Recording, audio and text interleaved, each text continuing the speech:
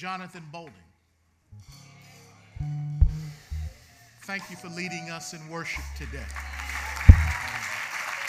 Amen. I know a little bit about the story of the singers here on the platform. So when they sing about God being a deliverer and a rock, I know just a little bit about some of what they've been going through. And that what they're singing about is real to them, because God has truly been a deliverer and a rock. And this morning, I got news just before I came up where one of our young people needs to know the power of God's deliverance and his power to heal. I was told that young Elijah Robinson, the youngest child of Clifton and Shanika, was taken by ambulance to the hospital this morning. He wasn't feeling well. I'm not sure if he fainted, but they took him to the hospital. So you know what we are about to do, don't you? Yeah. You know what we're about to do. So I'm going to ask my wife to come up and pray. And then Kay, since you're back in town from Haiti, I want a testimony from you, all right? So get ready. You knew I was going to call. So I'm going to ask my wife to pray for Elijah. Would you grab someone's hand in solidarity as we pray? We're going to pray for Elijah as our own child. Okay. We're one body. Oh, God. You are our rock. You are our deliverer. My God. In you, God, we do put our trust. It's not just a saying on the back of our money, and God, we trust. It's something that we mean right now. Lord, in the name of Jesus. For your son, Elijah. God, I pray for this child as if he were my own. Our hearts ache with Shanika. Our hearts ache with Clifton. Lord, to have a child taken by ambulance, God. But Lord, I want to thank you that he has a mother who is a nurse. God, because that means that she recognized some symptoms, Lord, maybe before some of us who don't have that medical background would have seen. And so, God, in that we give you thanks. We thank you, God, that she was here with him. We thank you, God, that he is cared for in our children's ministry, and however they were alerted to this need, God, we want to thank you. Lord, we even thank you that a black child could be taken by ambulance, God, because we know there was a day that even that wouldn't have happened. So we thank you for that, God. And God, we ask that he would receive excellent medical care in the name of Jesus. In the name of Jesus. We pray, God, right now for stabilization of whatever symptoms he has, Lord. Yes, Lord. In the name of Jesus, God, all of our doctors and nurses, Lord, in this body, Lord, we thank you for how you use medicine to administer your healing, God. We know the stories in your word, Jesus, that you could speak healing to people you weren't even in their midst. You could speak it and they were healed, God. We don't know if that's your will, God, or if your will is to use medicine and needles and doctors and x-rays, God. Lord, we don't know what's wrong with your son, but we thank you, God, that you do. Lord, you see every part of his body because you created him. And so, Lord, we rest, Lord, in your care, God. And so we ask that you would be a deliverer, God. Your word says that you are refuge and strength, that you are ever present in time of trouble, God. So we ask that you would be present with our family right now, God. That you would hold this child in your arms, God. That you would shower him with your peace and with your healing power, Lord. We pray that he would wake up. Lord, he's a vibrant and energetic little boy, God. We pray that that energy would be returned to his body. Oh, God, we lift up your son to you, Lord. Would you cover his mother and father with your peace, Lord? And I thank you, God, that Strong Tower is going to cover this family, that there will not be any needs they have that will not be met, God. We pray for older brother and older sister, God. We know that this family loves each other well. And I pray that you would, Lord, we don't forget them. We pray that you would cover them with your peace as well. In the name of Jesus, Lord, it's our joy and privilege to join them right now. We know, God, and expect that you will do a miracle, that you will raise him up. And we look forward in faith to the good report that we will hear in the name of Jesus. Thank you for Loretta and for all of our responders here, for all of the team that handled it, Lord, so that we did not even know what was going on outside our door, Lord. Thank you, God, for all of those who care well in this body. And we bless you and we praise you in advance in the name of Jesus. Amen. Amen. Amen. Amen. It's already done. Come on, Kay. I need a quick testimony. Kay is back from Haiti. Thank you, Lord Jesus. Thank you so much. 2 weeks ago, I had the audacity to write on my prayer card that victory belongs to Jesus, and I sent that text out to my team that was going to Haiti with me. Some of you know that day, Satan just started working. He started working, and he spent a week just beating us down and just really questioning if that was true.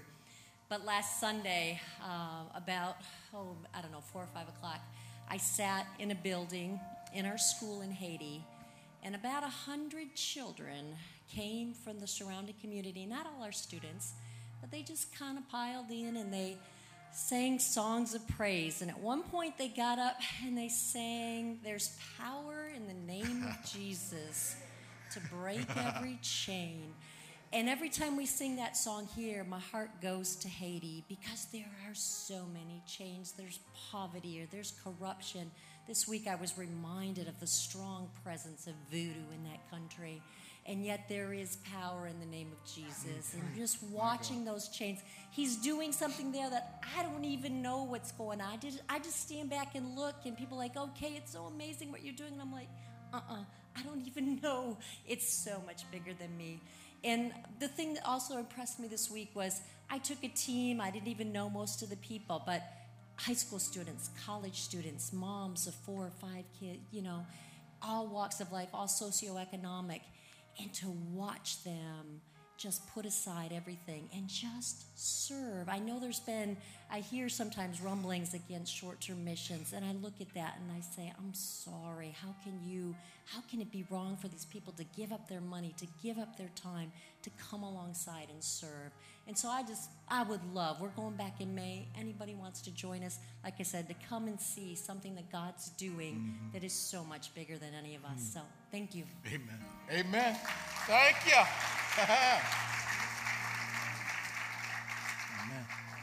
Well, turning your Bibles to Psalm 118. Psalm 118. We'll be in this psalm for the next 4 weeks, all the way up to Resurrection Sunday. As we sang today about Jesus being our cornerstone, this is the psalm where that originated from. So on Resurrection Sunday, we will celebrate that he is our rock and he is our cornerstone on which our lives are built and held together, because he is the resurrected one who defeated death. Hallelujah. Psalm 118, beginning at verse 1.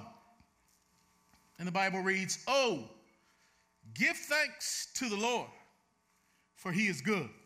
Does anybody see that exclamation point behind good? That it's okay to exclaim, to get excited about the goodness of the Lord. Oh, give thanks to the Lord, for he is good, for his mercy endures forever. Let Israel now say, his mercy endures forever. Let the house of Aaron now say, his mercy endures forever. Let those who fear the Lord now say, his mercy endures forever. I think I have a title for this text today, and it's entitled, His Mercy Endures Forever. Let's pray. Father God, thank you that we can assemble in your name as your people, that you know each of us by name. You gave us your spirit that we might know you. We were dead in trespasses and in sins, but you made us alive in Christ Jesus. And if anyone be in Christ, he or she is a new creation. Old things have passed away, and behold, all things have become new. Thank you for the new life that you've given us. Thank you for new mercies that you give us, not only in the morning, but throughout the day, every day. You're a good God. Lord, would you help me to do justice to this text as I attempt to preach it? Thank you that I'm not by myself. Your Spirit is with me. You've given me the gift of communication. Lord, I pray that today I can stay true to your word. And as the old preacher would say, hide me behind the cross, that your people might see you. Give your people ears to hear what the Spirit is saying to them and what you're saying to this church, and give us the ability, the desire to live out what we hear. May we not just be hearers today, but may we be doers in the power of your Spirit. Thank you for the Bible, for the Word of God. Thank you that we have a record of your dealings with your people, and you show us how we're to live our lives today in 2018, because you're the same yesterday, today, and forever. For it's in Jesus' name that I pray. Amen. Amen.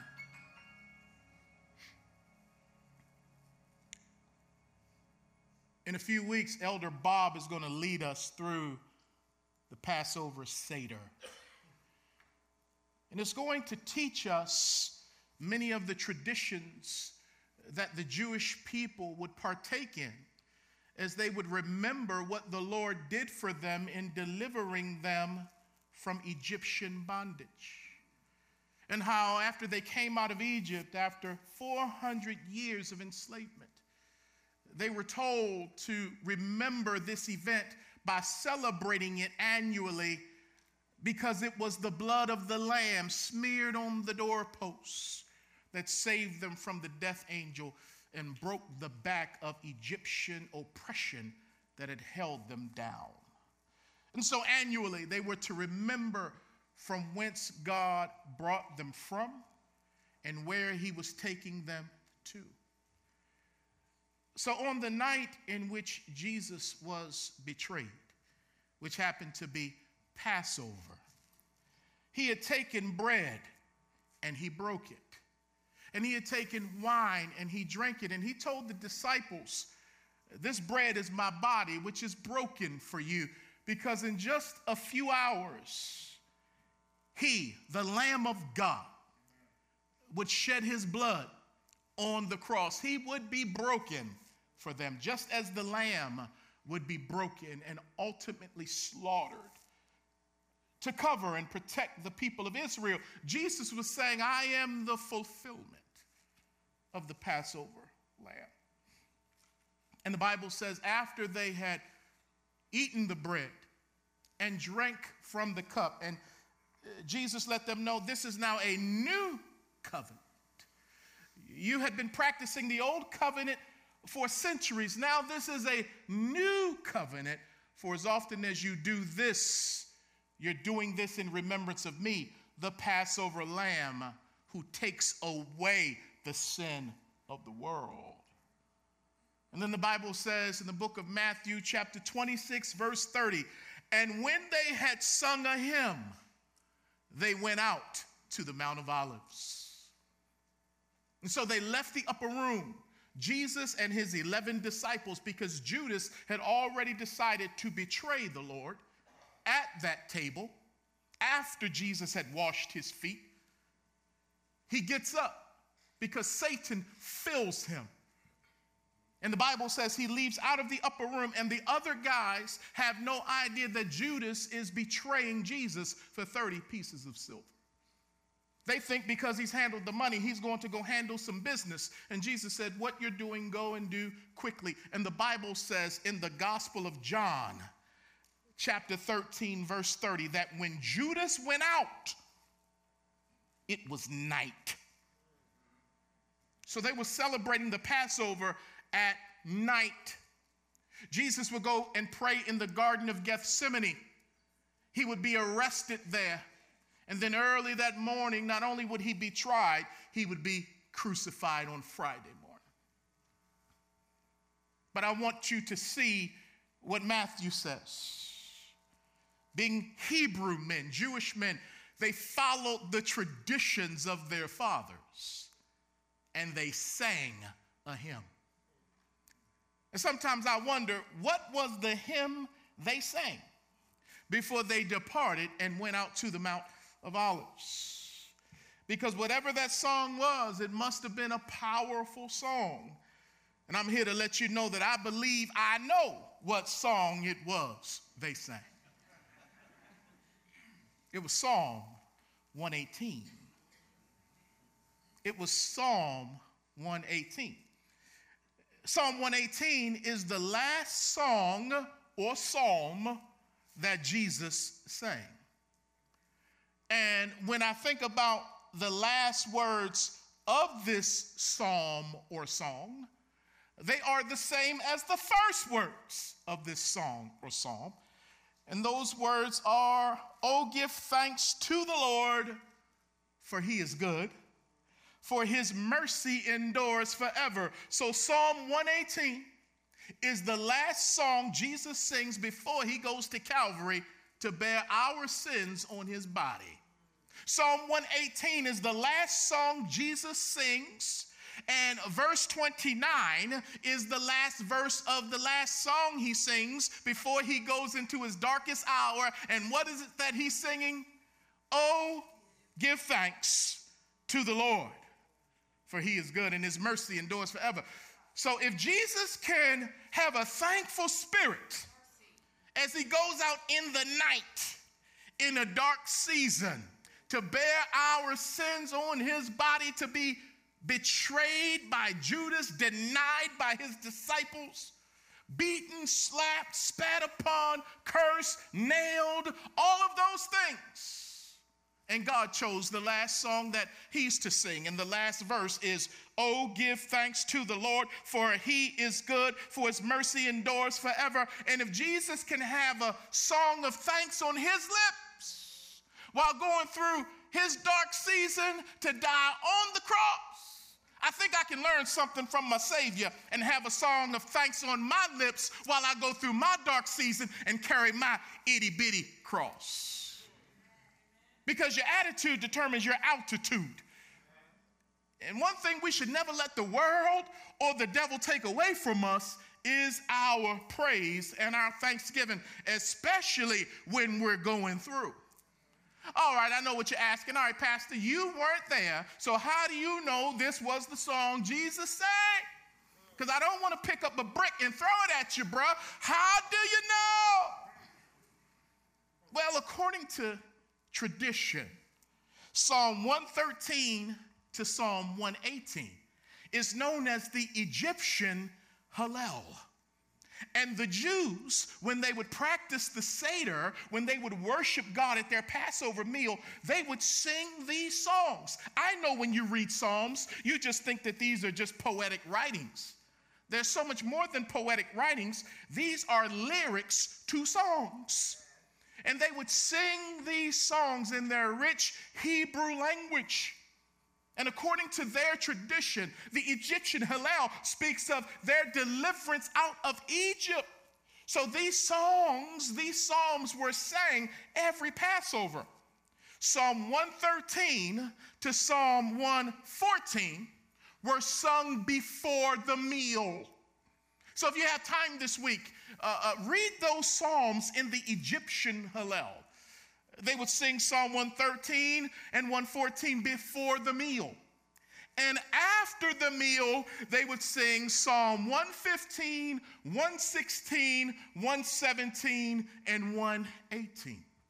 So that's how I know what Jesus sang, because being Jewish, he sang the songs before the meal, and he sang the songs after the meal. And the last song of the Egyptian Hallel is Psalm 118. And the last verse of Psalm 118 is, "Oh, give thanks unto the Lord, for he is good." So I know what you're saying, Pastor, now that seems super spiritual to me. That just seems like, now he's about to be betrayed, denied, even forsaken by his Father. And you mean to tell me he's singing psalms of thanks? Yes, I am. I'm telling you that. Because watch this, people of God. Within Psalm 118, you have the meat of real life issues. You see, Psalm 118, verse 1 and verse 29 are like two pieces of bread on the outside of the sandwich. The psalm starts the same way that it ends, giving thanks to God and acknowledging his goodness and his mercy. Within those two pieces of white bread, you got your mayonnaise, your onions, Lord, you got your meat all up in there. Because although it starts and ends with thanks, it's dealing with the nasty here and now, because the word distress is found right in the next verse, verse 5. Distress. And within Psalm 118, you find other words like the words, they surrounded me. In other words, they ambushed me. Growing up in Baltimore, we would call it, we would bank somebody. We would gang up on somebody. The psalm writer went on to say, not only is there distress and they surrounded me, he says they pushed me violently that I might fall, but the Lord helped me. He also talks about being chastened by the Lord. He talks about being rejected by the Lord. In this psalm, you see the words death. And so in the midst of thanksgiving, in the middle of it, we have the nasty hearing now of what we go through in this life. And here's what Psalm 18 is teaching us. As much as we're called to bless the Lord at all times, and his praise shall continually be in our mouths, we do not deny the pains of life. We do not deny life's circumstances where Jesus even said, in this life you will suffer tribulation. But he didn't leave it there. He said, but be of good cheer. Why? Because I have overcome the world. Your suffering is one thing, but your Savior is something else. So the pain is real. We're not so super spiritual, we gloss over pain. But we are spiritual enough not to make pain our focus. Because some of us, when we go through, we don't start our day with thanks. We don't end our day with thanks. We start our day with cussing, we end our day with fussing because of all that we're going through as far as distress and pain and hurt and being rejected by folks. And God is saying, I'm trying to teach you that I'm walking with you through the valley of the shadow of death. I'm trying to teach you that I am the lily that's in the valley. And don't you let any circumstance or any person or any cross take your thanksgiving away from me. Because if you stop being thankful, the devil wins. If you stop giving God glory for who he is, the devil wins. And if you're tempted to not think that God is good and that God cares and that God knows and that God is present, because it's hard to believe all that stuff and have a nasty attitude. But if you can say, I know he cares, I know he's present, I know he's aware, I know he loves me, I don't like how it feels, I don't like what I'm going through, but I know that not only is he with me, but he is good and his mercy endures forever. So I'm not going to let a cross or a hard day take my joy, because Psalm 118 doesn't deny the pain. It just doesn't focus on the pain. And so when we're going through, do not let your pain become your signature. Do not let your pain become your identity. But the Bible says in the New Testament, in all things give thanks, for this is the will of God in Christ Jesus concerning you. So you should always be able to say, thank you, Lord. Even though I don't like what it is doing or how it feels, I'm always going to say thank you, because nothing comes into my life unless it first filters through your sovereign hands of grace. Because if I just think these things are happening to me, now what I'm doing is I'm trusting in circumstance and happenstance and not the God of providence. It ain't going to hit me unless he approves it. And if he approves it, that means I can handle it. Better yet, we can handle it. So I'm going to say, though you slay me, yet I'm going to trust you. Jesus sang this psalm, and he sang the last verse of this psalm. Psalm 118 gives us 2 reasons to thank God. Very simple, but very profound. Thank him for 2 reasons. Number 1, he is good. And number 2, his mercy endures forever. Oh, we can thank him for those 2 reasons. He's good and his mercy endures forever. When the Bible says that God is good, that means by nature, by his essence, he is goodness. Some would like us to think that God is a tyrant, or that God is angry, or that God is even bad. But the psalm writer says, no, God in his essence and in his nature is good. He is inherently good. He possesses and displays moral virtue. And I love it when Jewel leads us in that song, he's a good God. And we respond, he's a good God, he's a great God. So we proclaim and exclaim who God is while we're going through what we're going through. So God is good. Reminds me of the story in the New Testament in Matthew chapter 19, when the rich young ruler comes to Jesus and he calls him good teacher. And Jesus said to him, no one is good except for God. He says God alone is good. Well, some folk try to jump in and say, wait a minute, Jesus is saying that he's not good because the man says good teacher, and then Jesus says only God is good. Well, if we just read along in the passage and look at the whole counsel of God, we know that Jesus Christ is God in the flesh. He's the second member of the triune Godhead. He's the eternal Son of God. He may have been born in Bethlehem, but he is the God who never had a beginning. He is the eternal God.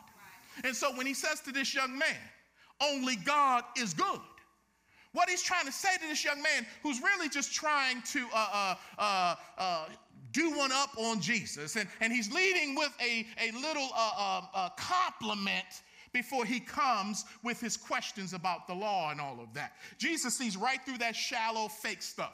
And he says, now listen now, if you're going to call me a good teacher and only God is good, you need to check yourself, because if you're going to call me good, are you willing to call me God? You better check yourself, young homie. So only God is good. Man is inherently evil. Cheer up, you're a sinner. Cheer up, you're broken. Cheer up, you fall short. Cheer up, you need grace. I need grace. We need a good God because we're bad people. I don't care who you are. And that young man thought he kept the law. And Jesus said, oh, you think you kept the law, huh? Perfectly. Go sell everything you got, then come follow me. Homeboy walked away sad because he had a lot of stuff, which meant that he broke the first commandment of having something before God, called his money. And sometimes the hardest people to reach are people who don't think that they've sinned. I like talking to some lost people that know they out there in them streets, know they're doing wrong. It's easier to introduce the grace of Jesus to them because they already know, yeah, I messed up, brother, from the flow up. I'm toe up, bro. But it's them religious folk. But I'll chase that rabbit another day. So Jesus says, God alone is good. And worshipers, we praise God for being good, not just for him doing good things. Let me help you a little bit. Some of us only want to worship him when he does good things. But a true worshiper will worship him because he is good, whether or not he does good things or not. You are good, and I worship you. I don't worship you to get what's in your hand. I worship you because of who you are. I thank you for what's in your hand. I appreciate what's in your hand, but I'm not coming after you for what's in your hand. I'm coming after you because you bid me to come, and I love you for who you are. I worship you for who you are. Man, I would take trips every now and then going out of the country, or going to Haiti, or going to other places around the country, and I would fly out. And while I was gone, when my kids were younger, they would always ask me to bring them something back. Dad, can you bring us something in the airport? Dad, can you pick up a souvenir? Mainly they wanted candy or a toy or something. And so I would stop at the store and pick up something for them. And I'd come back. And when I would be picked up by Dorena, she'd be happy to see me. She'd hug me, kiss me, and all that. But when I would see my kids, yeah, they'd be happy to see me. But they were more concerned with what was in my hand. Dad, what did you bring us? It almost got to the point where I was thinking, you only love what was in my hand. You don't care much about a brother. So if I don't bring something, you might not love on me. So I said, I tell you what, I'm not going to bring no gifts for them, and let's see what happened. They didn't come out and greet me. They didn't come hug me. Dad's here. Yeah. But some people do God like that. If he doesn't have something in his hand, I don't want him. Do you want him for him? And the good thing is, he's a good father. He always gives good gifts to his children. But don't get it twisted. Don't worship the gifts. Worship God. But also, another level of worship is when we praise God for being good, even when things are bad. Now that's when we are growing as worshipers, when we don't feel like there's much to thank him for. But Job teaches us, after he lost his children and lost his money, he said, the Lord gives and the Lord takes away. Blessed be the name of the Lord. So when Satan goes back up to heaven to talk to God about Job, God says to Satan, did you see how my boy responded in that test? Everything had been taken from him. You thought he only worshiped me because of the hedge around him, but he worships me in spirit and in truth because he loves me. And so that's where God wants to grow us all, where we worship him because he is good, even when things are bad, or even when he doesn't have the gifts we want in his hand. God, you are good. You are good. You are good. And you are good all the time. And all the time you are good. But then the songwriter says, give thanks to the Lord, for he is good. What else about him? His mercy endures forever. Oh, Lord, help us. The word mercy is the Hebrew word chesed, and it means loving kindness. It means tender mercies, that God is merciful towards sinful people. God is tender. He is kind towards sinful people who even see him as our enemy. God has loving kindness. He has pity. He has forbearance towards sinners. And if grace is God giving us what we don't deserve, mercy is God not giving us what we do deserve. I deserve a whipping. I deserve hell. I deserve death. I deserve eternal separation from God in a place called hell. But because he's merciful, he's not going to give me the punishment that I deserve, because grace says I'm going to give you what you need and what you can't earn. And I'm going to send my son Jesus to take your punishment on the cross. He's going to die in your place. That's mercy. So when we say, oh, Lord, have mercy, he's already like, hey, look, I'm rich in mercy. I'm merciful. I'm going to give you mercy, because although you're saved, you still sin. Although you're my child, you still need mercy. Oh, my God. I love how in Luke 18:13, when the sinner and the tax collector and the Pharisee are praying in the temple, the Pharisee does all his thing, but the tax collector can't even lift up his head to heaven.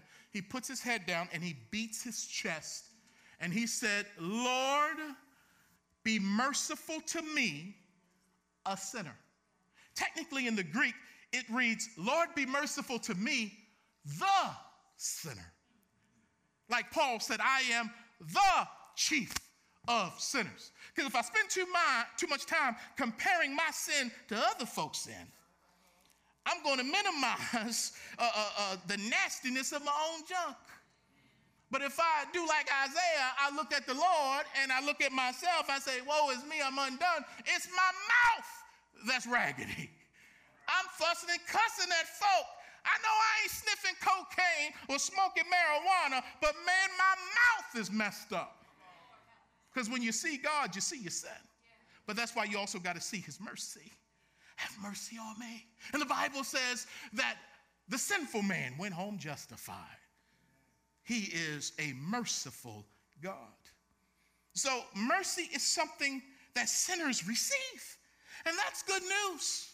But mercy is also that sinners dispense. We not only receive it from God. Thank you, Lord, that you didn't give me what my sins deserve. But now I'm going to dispense this mercy to somebody else who needs to see God operating through me. So I could drop the hammer on you, but I'm going to pull back and I give you what you deserve. I'm going to have mercy on you. And the quickest dispensers of mercy to other sinful humans should be sinners who recognize their need to receive mercy from God. Because you've been merciful to me, I can be merciful to somebody else. But when we're not merciful to other people, and I'm not saying you excuse sin, but I'm saying we're not to judge people, put them down, condemn them, cast them out because of their sin. Because what if God did that to us? I'm going to relay to them what I've received from God. So don't try to receive it from God if you're not relaying it to other folk. God forgives you of all your stuff, but then I can't forgive this person for what they did to me. God is saying the relay chain is now messed up. Because what you have freely received, you are to freely give. So you forgive your enemies. You forgive those who spitefully use you and abuse you and talk about you. Doesn't mean you trust them. Doesn't mean you hang out with them. You forgive them. You release them. You give them mercy for your own sake. Because God gives you mercy every day. Who am I to judge somebody else? I'm going to be a dispenser of some mercy. But not only that, as I close, not only do I receive mercy and dispense it, I got to proclaim mercy. I got to let the world know that the God I serve is a merciful God towards sinners. How do you know? Because I'm a sinner that he's redeemed. That's why the songwriter said, let Israel now say, his mercy endures forever. Let Israel, who's Israel? That's the 12 tribes. Who's Israel? Those are the peculiar people, a chosen generation. Those are the ones who heard the word that came through Moses. Those are the ones who got the covenants. Those are the ones who received the Messiah coming through them. So let Israel now say, the men, the women, the children of Israel, let them all now say, his mercy endures forever. Why? Because he didn't have to choose us to begin with. But since he did choose me, I'm going to let my mouth praise him. Thank you, Lord. Your mercy endures forever. But then the songwriter says, now we got another call and response. Because as the songwriter would say, let Israel now say his mercy endures forever, he expected all the 12 tribes to say his mercy endures forever. So now this is a liturgy. This is a psalm out of the Hebrew hymn book. Then the song leader would say, let the house of Aaron now say, his mercy endures forever. So all the Levites, all the priests, all the singers, the ones who should already be praising God, were just encouraged all the more in the assembly of the saints to bless him. So this is Moses and Aaron and all of the priests and Levites. I'm here to let you know there's nothing more powerful than seeing men lift up holy hands to God. There's nothing more powerful for a son like Cam to see a daddy like Tramel worship God in the beauty of his holiness in the sanctuary, in public, and at home in private. It has an effect on the children when they see the people, the preachers, the pastors, the prophets lift up hands to God and proclaim that his mercy endures forever. But in some places I've gone, the last person to give God some praise, the last one to say anything exclamatory or to be demonstrative is the preacher. I would go to churches and you wouldn't even see the preacher until it was time for him to preach. He'd be in the back while praise and worship was going on. Black church, Baptist church, I grew up in. And then when they get into the song, right before the sermon, here he come walking in. Coming out the back from somewhere. So the people don't ever see the pastor praising God. But yet the pastor, when everybody get hype and do backflips when he preach. Oh, that's something else, y'all. Come on, black church culture, y'all know what I'm talking about. I determined that when I became a pastor, I wouldn't do a grand entrance like that. I determined when I became a pastor that I would sit not on the stage, but in the audience with the people of God, because God is on the stage. And not that I'm doing it for my son, but I want my son to be able to look over out the corner of his eye as he's worshiping El Shaddai to say, man, my daddy, the pastor, the preacher, the prophet, he worships God. Because if he can humble himself before the presence of God, I can do the same. We can teach our children. So let the house of Aaron, all the preachers say, his mercy endures forever. But then he says, just in case we missed anybody, let those who fear the Lord now say, his mercy endures forever. Who's that? Contextually, that's Gentiles. That's people who aren't Jewish. They're being invited to the assembly to worship the God of the nations. And God is saying yes to the Jew first, but also to the Gentile. So Jews, let's start this off. Y'all should lead the way. Let the house of Israel say. Let the house of Aaron say. And now let those who fear the Lord now say. And here's the thing. What are you saying right now? Because what you say now, what you now say, has a lot of power on how your day is going to go. Because your words set the trajectory of which you will follow behind. Life and death are in the power of the tongue. And after I done did my cussing, that don't get me nowhere. But when I do my blessing, it does something to my spirit. And if Jesus could sing this song and say thank you before he went into his night season, I can say thank you, Lord. Although hell and high water is coming against me, I can still say, thank you, Lord. And when I don't know what to say, I can do like we did in this song and just say Jesus. Because his name means save me. That's what his name means. I just say Jesus, Jesus, Jesus. I'm not in tune, but you're making a joyful noise, Jesus. So let everybody say, his mercy endures forever. So I need you to help me in the spirit of the old Hebrew congregation and the old Baptist church to do a call and response. You only got a few words. Don't mess it up. Your words are, his mercy endures forever. Are you ready for this? His mercy endures forever. Let's get a practice run. Let's hear it. Let the people of Strong Tower Bible Church now say, his mercy endures forever. Let all the men in the church say, his mercy endures forever. Let all the sisters in the church now say, his mercy endures forever.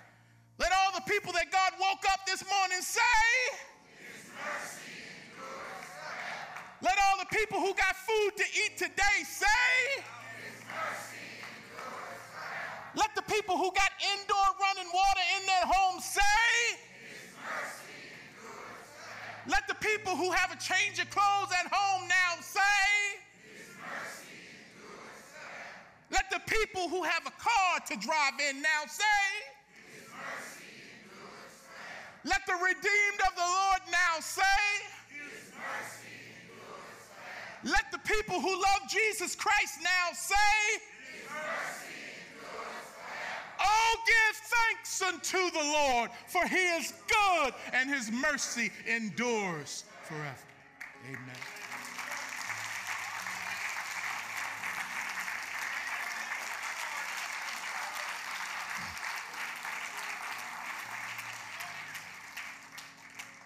Jesus sang this song on his way to the darkest hour of his earthly life. we can sing and give praise to God in the dark seasons of our lives. No, we don't like what we're going through, but I'm going to trust the one who's taken me through it. And I'm going to thank him. I'm going to bless him because he's still good when things are bad. He's still merciful, and I need mercy because I mess up.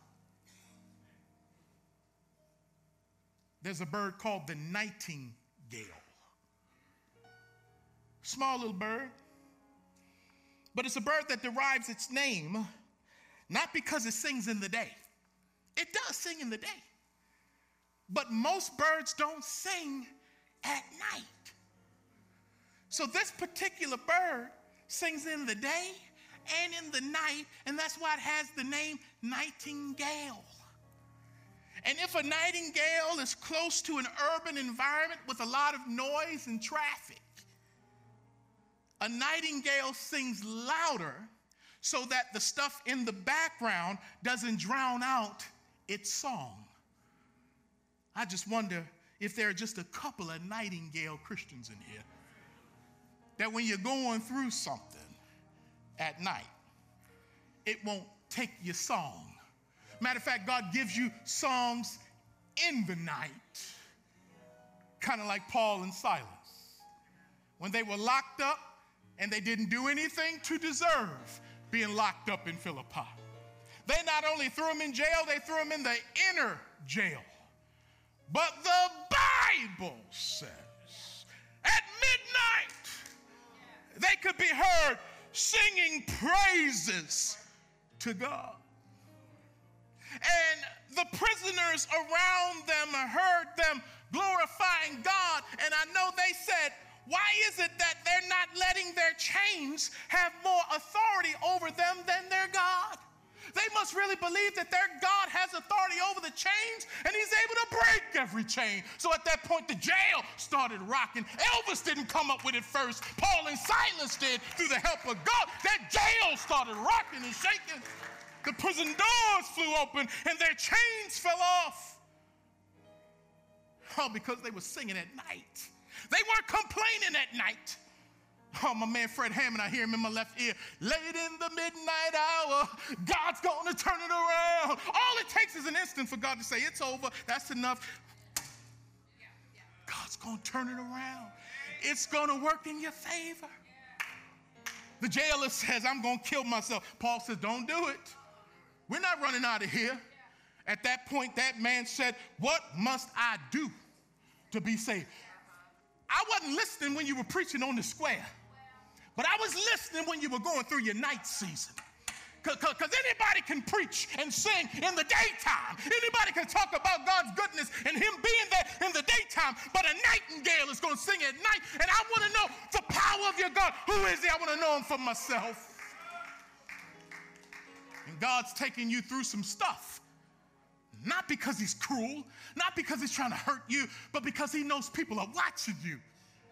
And they want to know, do you really believe in this God you keep inviting me to church to hear about? And when you can smile through your trials, and you can walk by faith, and you can wait on the Lord, and you continue to give him thanks, unbelievers say, you must be drunk on something. Yeah, drunk on the Holy Spirit and the love of God. Let's stand for prayer. You're not going through it by accident.